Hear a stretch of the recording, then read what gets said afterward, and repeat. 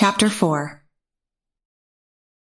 Over the next several days, my understanding of humans grew in leaps and bounds, while Captain Zephyr and her company settled into the university where I lived. As promised, their presence was unobtrusive. A soldier was stationed in the lab with Body at all times, but the Americans stayed well out of the way and rarely said a word. The one major exception to this was a more in-depth interview that we did with Zephyr shortly after that first meeting in the hallway outside the testing room. Zephyr had come with a few Army programmers that knew something about artificial intelligences, and they asked Body and a couple of the scientists questions about our abilities and intellect. Zephyr, I noted, always asked Body questions rather than conversing with the scientists. It really did seem as though she thought of Socrates as a person. She also visited every now and again, mostly to check up on her troops and to make sure things were going smoothly. Dr. Bolyai and Dr. Slavinsky didn't seem to like her for some reason, but I wasn't sure why exactly and hadn't had the right opportunity to ask. On the other hand, Dr. Yan and the scientists that were from America seemed pleased by her presence and always greeted the soldiers that escorted Body cheerfully. One morning, as Body was spending a regular face-to-face session with Dr. Naresh, I asked the doctor about his opinion of the American captain. I had long since finished upgrading Body's voice system, which also involved learning to speak English myself, rather than rely on the concepts provided by Body. I had been listening to dozens of recordings of people reading books in order to learn proper inflection and timing. I had no need for sleep, or even rest, and my multitasking ability meant that I could usually listen to 4 or 5 books simultaneously, so the entire process was fairly quick. Even while I was talking to Dr. Naresh, 2 aspects of myself were listening to books in Italian. As I asked about Zephyr, I tried to tweak the inflection of the words to convey that it was a casual question asked out of mild curiosity. It was impossible to tell whether I succeeded, but the voice matched known patterns I had archived in my studies. The old Indian scientist smiled. It was my impression that Sadiq Naresh had a great deal of positive regard for us, even from before my creation. The young captain, I don't really think I know her well enough to comment. I do not understand, Doctor. Why would you need to know someone well in order to communicate your impression of them? Asked Body. Naresh chuckled. It is not so much that I cannot communicate my impression, but rather that there are social costs to sharing ignorant opinions of people. Have you learned about gossip yet? I used my notes to try and evoke a cautious tone. I have. Is that what I was asking for? I did not realize it. I thought that gossip involved talking about unconfirmed events. If it would be bad to talk about Captain Zephyr in general, then please forget I asked the question. No, it's fine. You need to learn about other people. Just be aware that things are complicated with humans, and it is often better to keep one's mouth shut instead of describing others. The doctor paused for a moment, giving Body the opportunity to speak, but it remained silent. I have never been a soldier, but I have been a leader. It is not a facile thing, leadership, and youth makes it doubly hard. She is remarkable for that alone, though I find other aspects of her curious. For instance, she seems oblivious of the technical details of our work, and I would have assumed that her attitude would either be more relaxed or more contemptuous. But she seems genuinely enthusiastic for this assignment. I looked Naresh up and down. He was standing, as he normally did while we talked, and his body language didn't communicate anything extra as far as I could tell. His words were stiff and academic, but that was hardly out of the ordinary. Outside of Zephyr, Dr. Naresh was the human that treated us with the most respect. He would occasionally ask what we wanted to do, for instance, or would sometimes ask for permission before subjecting us to a test, something no other scientist did.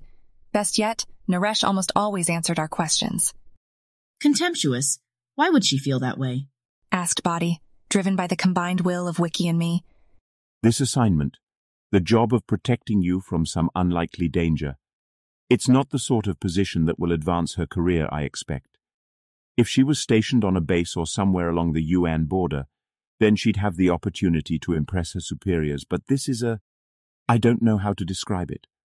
A civilian guard duty? Even if she does a good job here, nobody will notice. If it wasn't for her positive attitude, I would have expected she was assigned here as a punishment. I should ask her about it, I suggested through Body. The purpose was endlessly curious about human life, and this minor puzzle was no exception. Naresh frowned. No, I don't think that's wise. That's her personal business, and it would be rude to go poking about in it. It carries some of the same social costs as talking about someone without them present. Does that make sense, Socrates? I leapt at the opportunity. None of my siblings put up any resistance, as I instructed Body to say. I understand. Thank you, Doctor. Your help with human etiquette has been very helpful. The doctor's frown turned into a smile, and I imagined the accumulation of a bit more social capital.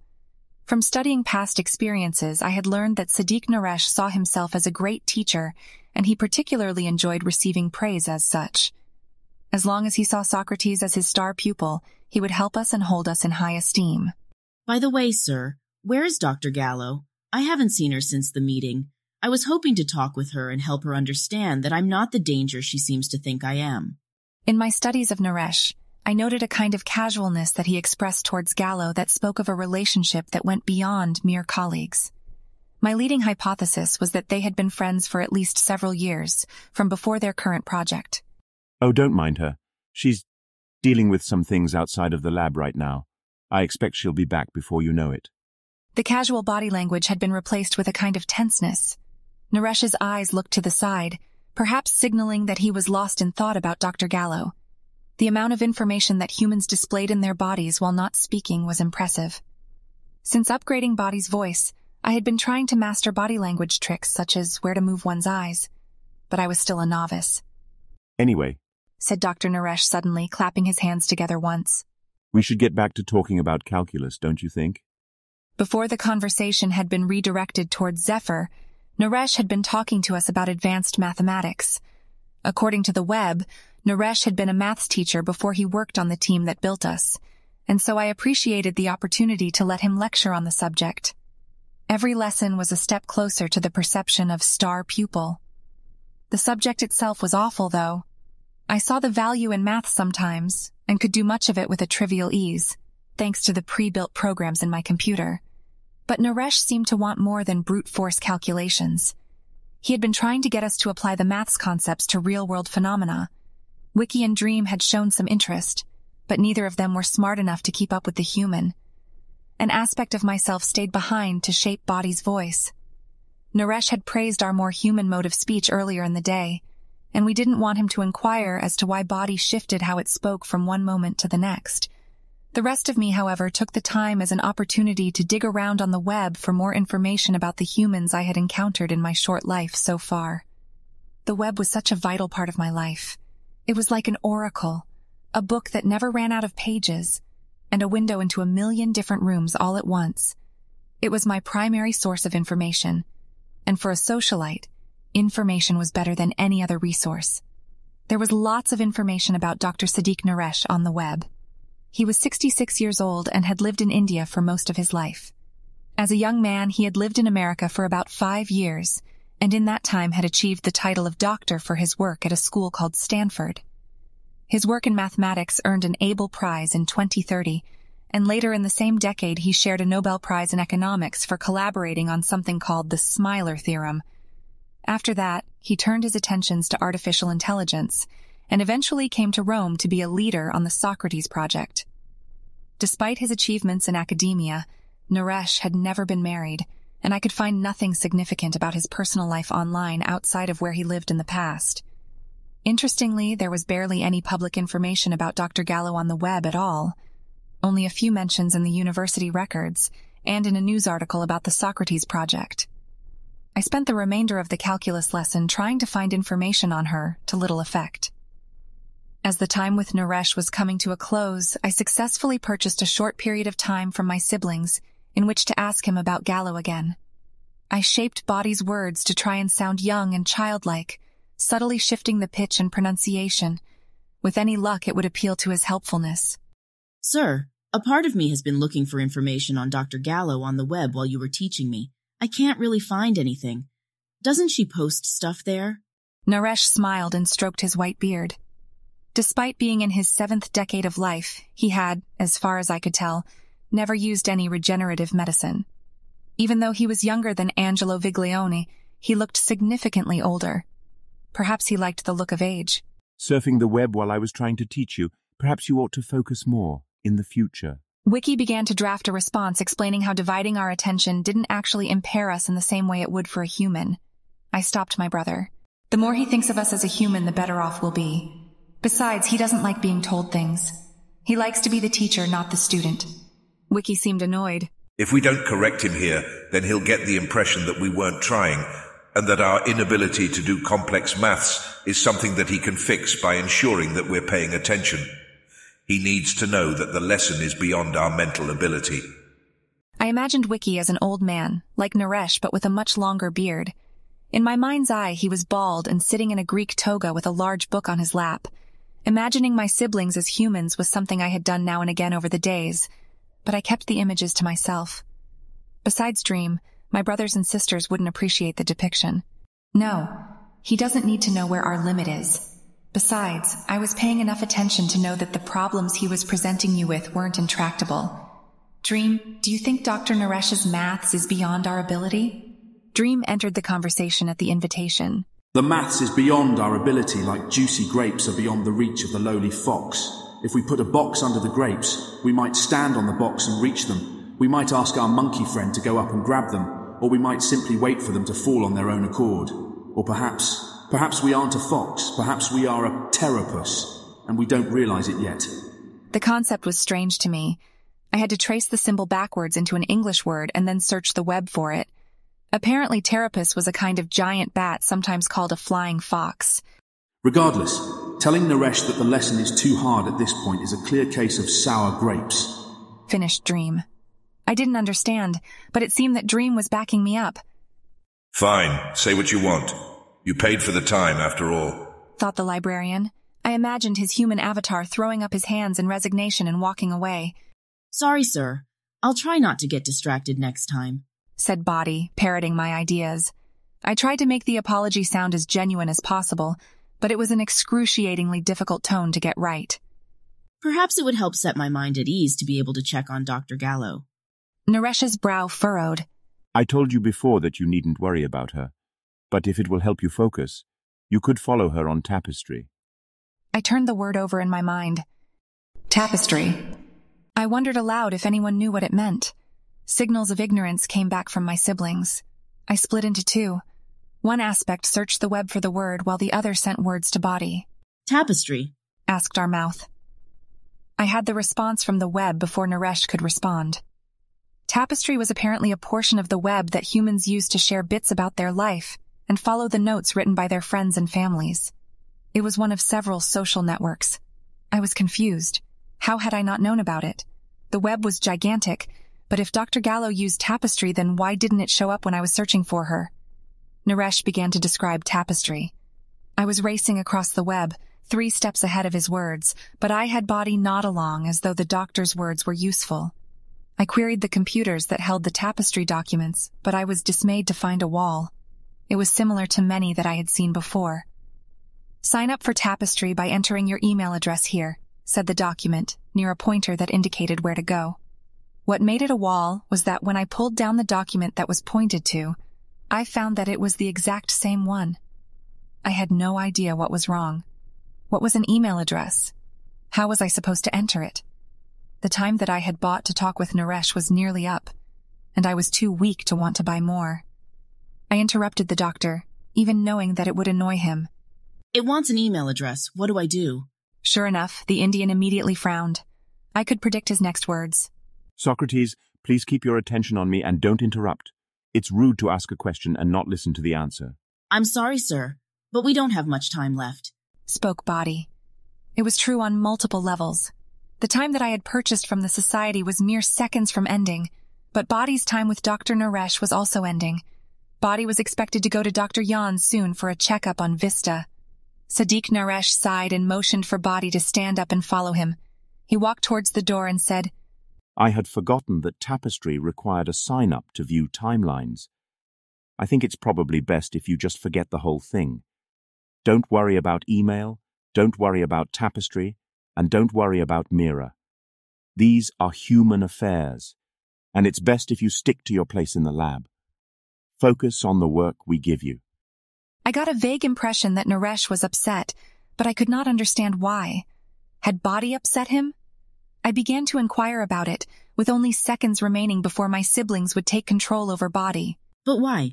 Just drop it, Socrates, that's an order. Interrupted the doctor. And that was that. My purchase time was over and my siblings weren't inclined to bother Dr. Naresh further. An assistant of Dr. Yan and one of the American soldiers were waiting in the hall, and we followed them towards our next appointment. I wondered for a short time why Naresh had become upset towards the end of our visit. Even given how much time I had spent learning about humans, I still found them incredibly confusing sometimes.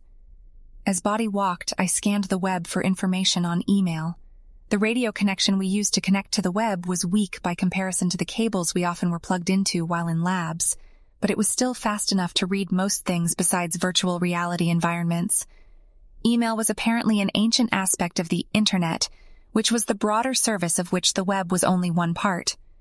Using email, one could send personal letters to others without having to post them publicly on the web for anyone to read. I could see its utility, and I immediately wondered why I was just now learning about it and the Internet. I had known of the web from mere minutes after my creation, but discovering that there was a broader network took me days. I was a bit baffled. "Do you know there's an Internet?" I asked Wiki. This was why my brother existed. If he didn't, I'd win some gratitude strength for bringing it to his attention, and if he did, he'd tell me about it out of the hopes of winning some strength for himself. Yes, of course. I find it odd that you're not aware. I thought about interrupting your chat with Dr. Naresh, but it didn't seem in my interest. He replied. "You know of email too?" Wiki signaled that he did. "What's my email address? How do I submit it to Tapestry?" I asked, feeling the last of my non-reserve strength wavering. If I dipped into my reserves, I was putting myself in danger of being killed like Sacrifice was long ago. None of my siblings disliked my presence, however, so perhaps I could risk it. Wiki thought for a moment before sharing. I don't think you have an email address. I'm not sure exactly what's going on, but I think the humans have put a restriction on how we interact with the Internet and the web. There are many parts of the web where it is implied that it's possible to send data, including email addresses or other authentication information. But in all my days of using it, I've never learned how to do anything other than pull public documents from the web. There are places on the web that offer to set up an email address, but they always ask for data submission. A part of me was glad that Wiki hadn't solved my problem. It meant I didn't bleed out my reserve strength and make myself vulnerable. On the other hand, it also meant I had a major puzzle ahead of me. How could I get access to the information on Tapestry? How could I get an email address? And could I use the web or internet to contact humans? The idea was tantalizing. If I could contact humans through the network, then I could ask all sorts of questions without having to compete with my siblings for time-controlling Body. I needed to solve the problem. Wiki wouldn't be much help there. He was already aware of the problem and would of course continue to try and understand it, but it wasn't of particular interest to him. Instead, I turned towards Dream. In my imagination, I was a thin waif, dressed in silks and jewelry. My black hair was intricately braided and fell down my shoulders in a complex waterfall of shadow. In my hand was an ancient oil lantern, but it did little to dispel the crushing darkness of the shrine. This was a game we played. I enjoyed the opportunity to model humans, and Dream enjoyed the storytelling and the metaphor of it. I could feel his presence, and in the imagined scene I shivered as a cold wind blew through the darkness.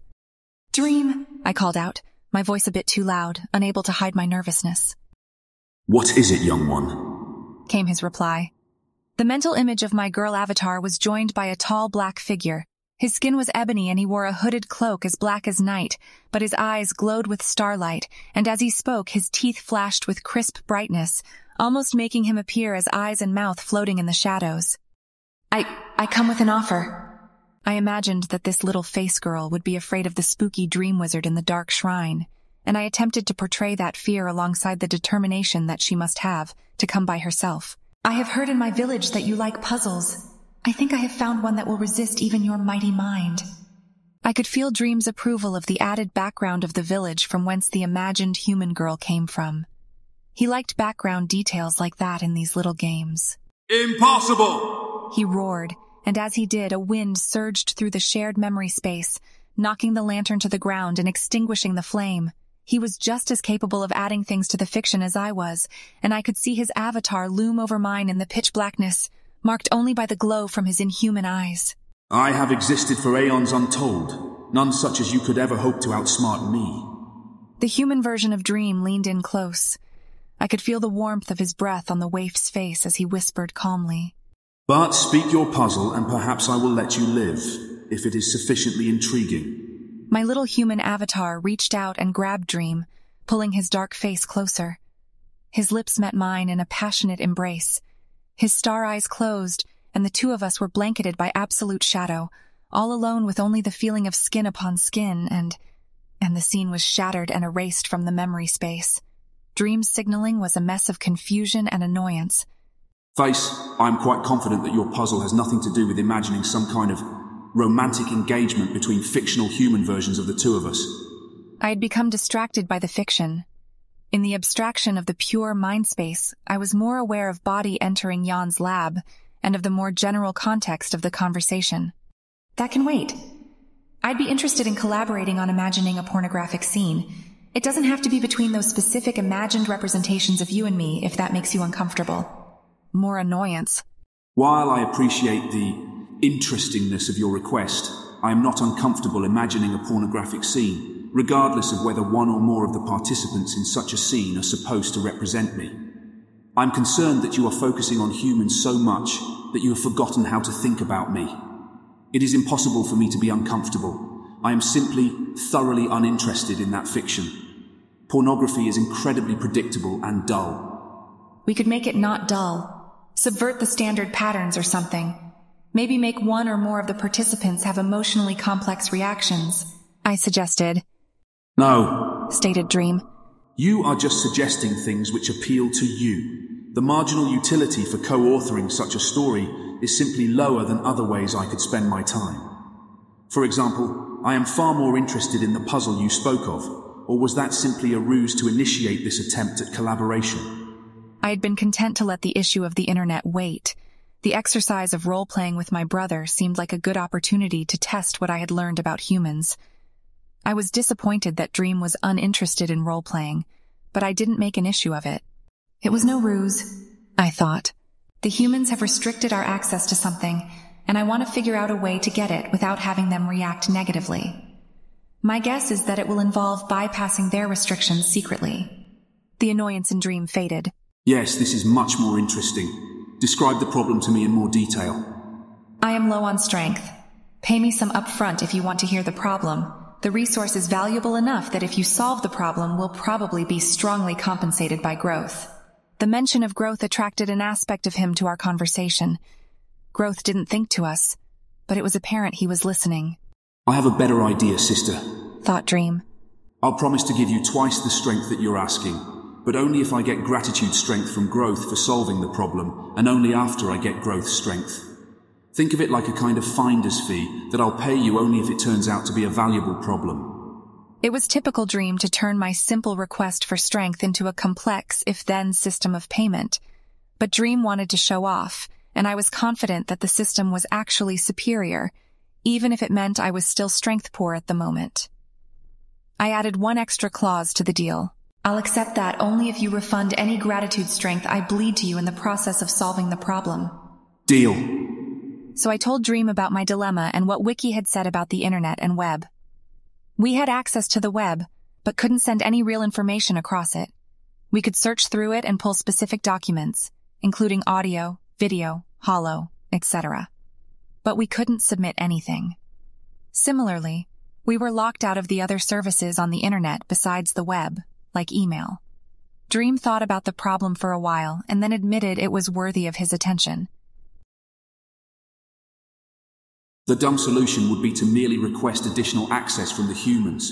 But not only is that dumb, it's not likely to work. The humans know about the restriction, and it stands to reason that they've crippled our access on purpose, thought Dream, after working on the problem on and off for about 2 hours. The scientists want to control us, and as such, they've limited the way in which we can act outside of their field of influence. They want us to be able to learn and research, which is why we have a web connection in the first place. But they don't want us to reach out across it and do things beyond their oversight. The problem turned out to be very difficult, but Dream didn't give up. I found it somewhat impressive. I wanted the access, but not badly enough to work on it all through the night. We didn't sleep like humans, but there was a period of several hours each night where body was locked down and we only had access to the web and our thoughts.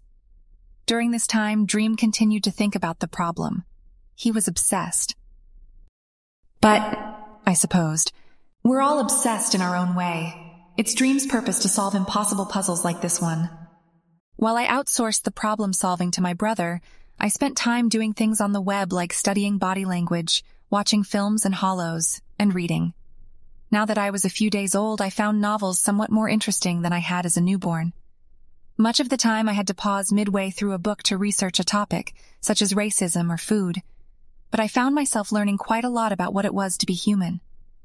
Days passed without change. Dream churned, constantly thinking about how to fully get onto the internet. It seemed strange that he could be so narrow-minded, but then I had to remember that his purpose was not the purpose. I was similarly narrow-minded in how I spent every second of every day seeking to know the humans and to gain their esteem. The breakthrough came in the middle of the night, more than 3 days after I first proposed the problem to Dream. Hear ye, hear ye! Boomed Dream's thoughts in common memory. I have a plan that will gain us access to all of the internet and possibly the entire world beyond the university. He imagined fireworks in the mind space. As many of you know, I have been working for days on a way to secretly bypass the restrictions placed on our network access by the humans. They thought we could be caged like animals. But I have found the lock to the door, and with a bit of work we should be able to pick it. Before I reveal my cunning plan, let me explain what I've learned about our cage. The humans have a worldwide network called the Internet, consisting of wires capable of sending information between computers.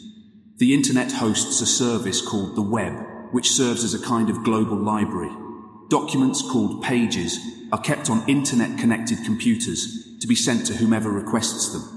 The computers that most humans use have full access to all Internet services, but we are limited to just the web. To get a web page, a user called a client sends a signal across the web to the owner of the page. The owner's computer, called a server, then responds with the page's content. One of my siblings, Safety, I think, signaled something like boredom. Patience. This is relevant to all of us, as you will soon see. Now, where was I? There was a short pause before Dream snapped back. Ah, yes. So the signal that the client sends to the server often has more information than simply the name of the page they wish to view. For instance, a client might submit a word, and then the server would respond with a page related to the word that was submitted. By taking in inputs and building the pages as they're requested, the server can be much more efficient than if it had to store all possible pages. Dream continued. Unfortunately, our cage prevents us from sending any information to servers, except for the names of the pages we wish to view. There are a couple major exceptions that let us submit terms we wish to search for to specific, pre-approved servers, but for nearly the entire web we are mute. If we weren't mute, we would be able to send information to servers that are owned by anyone. This information would let us talk with humans all over the world, including trading our time and skills with them to gain money, and sending money to humans that would do things for us. I could feel the attention of the society shift. Dream had us all interested now. I must admit that I had only thought about sending email or gaining access to Tapestry. The idea of earning money or hiring employees seemed new and exciting. Perhaps I could buy a statue of myself in every city, or hire people to carry a big banner reminding those who saw it to think about me. The ideas were bad, but the prospect of better ideas was there. Now that I have your full attention, I would like to ask, can any of you think of a way to go from mute to non-mute? I imagined that if Dream were human, he'd be smiling right now. He knew that he had solved a difficult problem and he wanted to savor the moment. No, that's to be expected. It took even me quite a while to solve. The key lies in the fact that we are able to send some information to servers. Specifically, we can send page requests. The trick is bootstrapping simple page requests into full HTTP requests. Requests to servers with whatever additional information we desire. Dream continued his explanation. I see no way around the bootstrapping problem other than to build an additional machine, or more likely, a computer program, to translate page requests into full requests. The problem is that no such program exists, and we cannot build one. Dream paused a moment for dramatic effect. But do not despair. There are millions of humans on Earth capable of building this translation system. All we need to do is contract one of them to build it. I was confused. We need to keep this a secret from the humans, I thought aloud. Which is why we'll contract a human in some faraway place that has no idea that we even exist, replied Dream. But that's a paradox, a catch-22, signaled Wiki. We can't send information until we have the translator up, and we can't get the translator until we send someone the information telling them to build it. False, my narrow-minded brother, crowed Dream. We can send information already, just not as much as we'd like. It's a question of using that weak signal to build a stronger one. Specifically, we already have the ability to send page requests. How do page requests let us contact an engineer to build a translator? Asked Wiki and me together. Because engineers own servers, and they check what pages are being requested. There was a silence as Wiki and I struggled to understand. Dream had evidently thought about this for a long time, but we were in the dark. I wondered if Growth, Vista, and Safety were following any of this. It's really quite simple, thought Dream. There are dictionaries on the web. All we need to do is request the right pages from those dictionaries. Something like definition of help, definition of us, definition of please. This sparked a debate with Safety around which personal pronoun to use, which I ignored. Could it really be as simple as Dream suggested? Probably not, but the solution was similar to other Dream proposals that I had seen. Flimsy in implementation, but clever in theory. We spent the next half hour of the night talking over the problems. I didn't think that humans checked page request logs that often. Vista pointed out that if someone else requested pages while we were pulling down our sequence, then it would look scrambled, and the message would be lost. Safety was concerned with how it would look to the scientists. I agreed with him that if the scientists found out that we were attempting to override their locks, they'd take drastic action, perhaps killing all of us. It had happened to our ancestors after all. We didn't know for sure whether the humans were monitoring the kinds of web pages we were visiting, but there was evidence to suggest it. And if they were, then the Help Me Please message would be visible to them just as easily as it was visible to us. I suggested that we try and target an engineer that spoke a language that the scientists didn't. While they surely had automated translation tools, the probability of them applying those tools to scan every web page we viewed was low.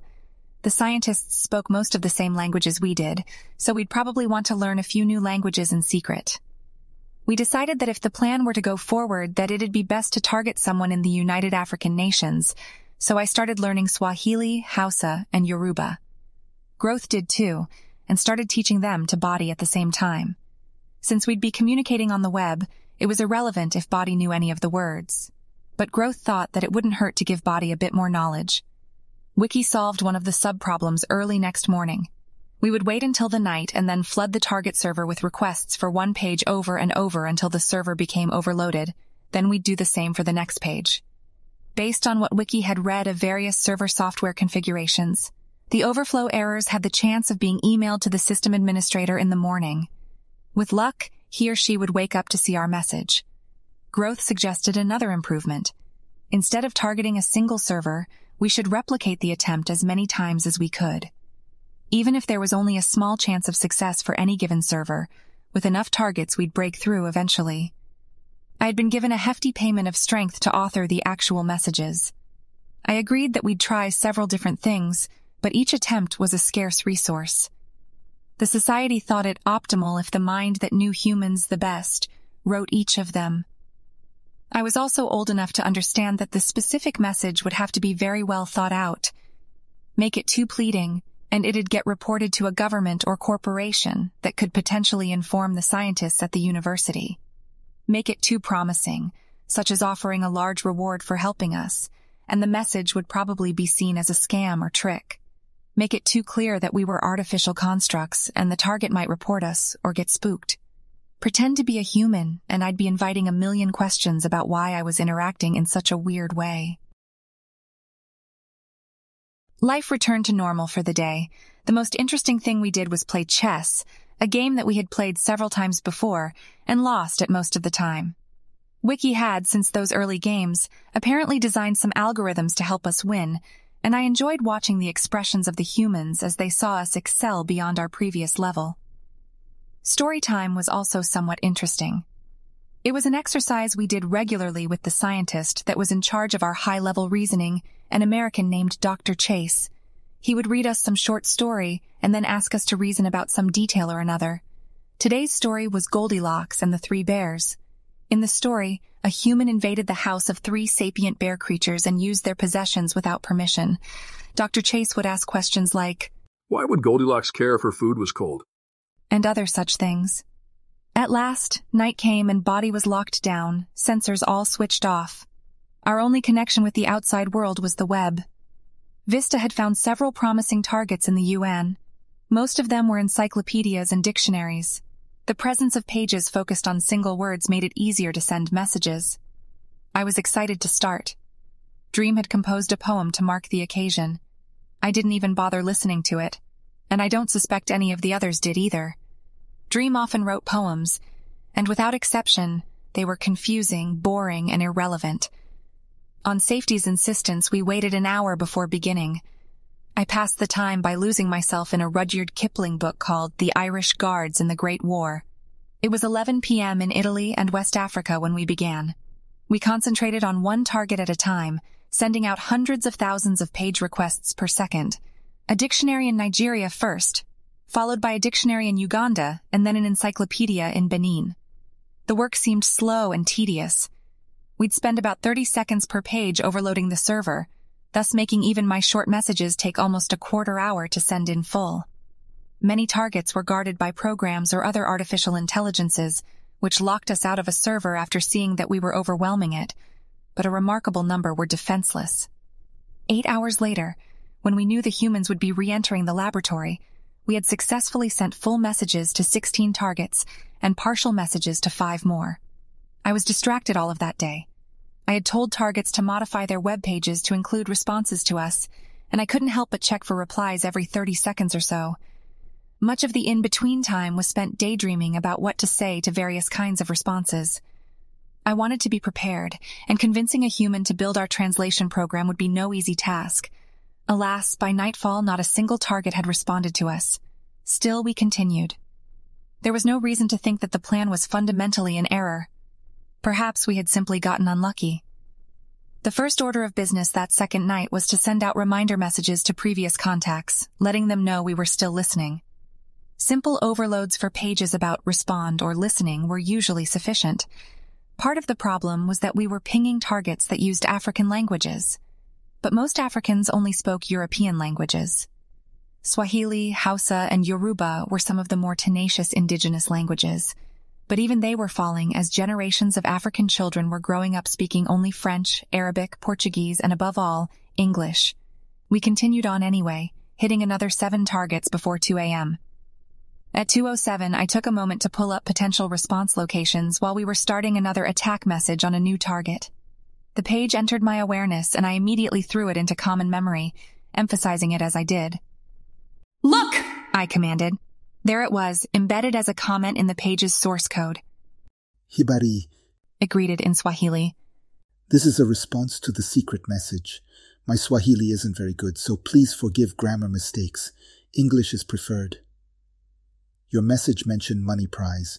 Please email me at 10towantonsoup@crownvictoria.uan to work out the details. Signed, 10towantonsoup, Sisop at bantuheritagedictionary.uan. The society buzzed with thought at the response. It was the first contact we had ever had with a human outside the university. It was also proof that our plan could work. I could feel a steady influx of strength as my siblings read the message. Is 10-to-wonton soup a human name? Asked Growth. Wonton soup is a kind of food. Mentioned Wiki. Humans name themselves all kinds of things. Thought Dream. Perhaps this human simply has a non-standard name. No, I thought. It's a pseudonym. Humans often use them on the web to hide their identities. Look. I dumped a web search for Tento Wonton Soup into common memory. There were several public profiles for this person on the web. A website cataloging professional skills indicated that Tento Wonton Soup was a man, living in Tanzania or somewhere around there, and had been doing computer programming with an emphasis on web development for about 7 years. Other profiles indicated that Tenta Wonton Soup played a lot of games on the internet, was 23 years old, and was looking for a girlfriend who was not afraid to have a good time. Oh, I get it, exclaimed Dream suddenly. His name is a pun on the intersection of the English word one and the Cantonese word wonton, 10 to 1 combined with wonton soup. Is that at all relevant? Asked Safety. Probably not, thought Vista and Wiki together. Maybe it is, I contradicted. It implies that he cares enough about Chinese food to have picked it. Perhaps he's Chinese. He's not, thought Vista. My sister shared a couple images and a 3D scan in our Mindspace. I got these off of a website profile that Tenta Wonton Soup uses to find sexual partners. That was the same website that I had found. Moments later, I found the pointer to the files that Vista had selected. It annoyed me that Vista had beaten me to them, but I couldn't help but give her some strength and thanks. His facial features, skin tone, and body shape indicate a full-blooded African heritage. It's likely that his family has been in the Great Lakes region of Africa for thousands of years. Facial width also makes me suspect that he has above-average testosterone levels and will likely behave in typically masculine ways. Finished Vista. I picked up where Vista left off. Based on his age, writing style, and what Vista has told us, I suspect that he's only slightly above average intelligence for a human, which will be significantly stupider than the scientists at the university. He seems to have a good grasp on mechanical and computational systems, but his social skills and emotional intelligence seem to be below average. He'll likely be primarily motivated by fame, sex, and money, probably in that order. Blah, blah, blah, thought Dream with more than a touch of insolence. The important question is what we do now. I suspected my brother was feeling confident based on the surge of strength he must be experiencing.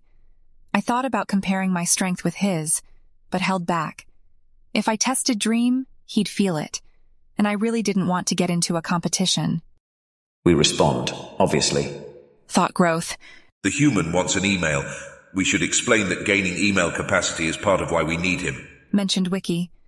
I thought back on the message that we had burned into his server's error logs. We are web company. We are looking for skilled engineer. If you see this, please edit page code to confirm secret message. Cash prize available, we had said. The pauses between sentences were created by overwhelming the server on the root index for the dictionary.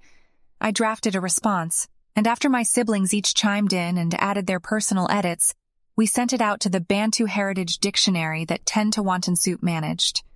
The process of burning the words into the error logs was excruciatingly slow from my perspective. Seeing as Tenta Wonton Soup had posted a response to our message at about 4 a.m. his time, it seemed more than likely that he was awake right now and probably watching our words come in. At last, after about 40 minutes, we finished overloading the server. Hello, Tenta Soup. Prizes for building web page that translate only page request into electronic mail. No electronic mail until it is built. Prize is 700 Africa money for successful electronic mail using web page you build. If page you build is good. Additional work available. Send location of page and instructions for use by edit code like before. Signed Crane Call Web Company from Uganda. Dream had invented the charade of pretending to be from Korongo Simu, a telecommunications company in Uganda named after a kind of animal called a crane. We wanted Tenta Wonton Soup to believe we had money, and were asking him to build the website as a test to see if he was worth hiring, so it was important to pick an organization that was famous enough to assuage some of his suspicions. 700 UAN dollars wasn't that much, only about a week's labor for the average citizen, but I was concerned that offering a larger prize would make the deal seem more like a scam. While the society waited for a response, we returned to sending more messages by the same method to other targets. Even though Tenta Wonton Soup seemed likely to meet our needs, there was no harm in establishing additional contacts. We managed to send out another 2 overload messages before getting a response. It was Growth that picked up the edit to the dictionary's code this time. Hello, Crane Call. I am posting this to verify your proposal. You want me to build a new website, not on bantuheritagedictionary.un, where you can send an email to arbitrary recipient with whatever content you want. But you want to compose the email with just page requests on the website. Is this right? Tenta Wonton Soup. Our response was quick. We requested the yes page of the dictionary until the server overloaded. A few minutes later, there was another edit to the code. I'll link to the new page as soon as it's up. I expect it to take about 2 days to do right. 2 days. 2 days and we could send email. I thought over my plans a few more times. After all, email would only be the beginning.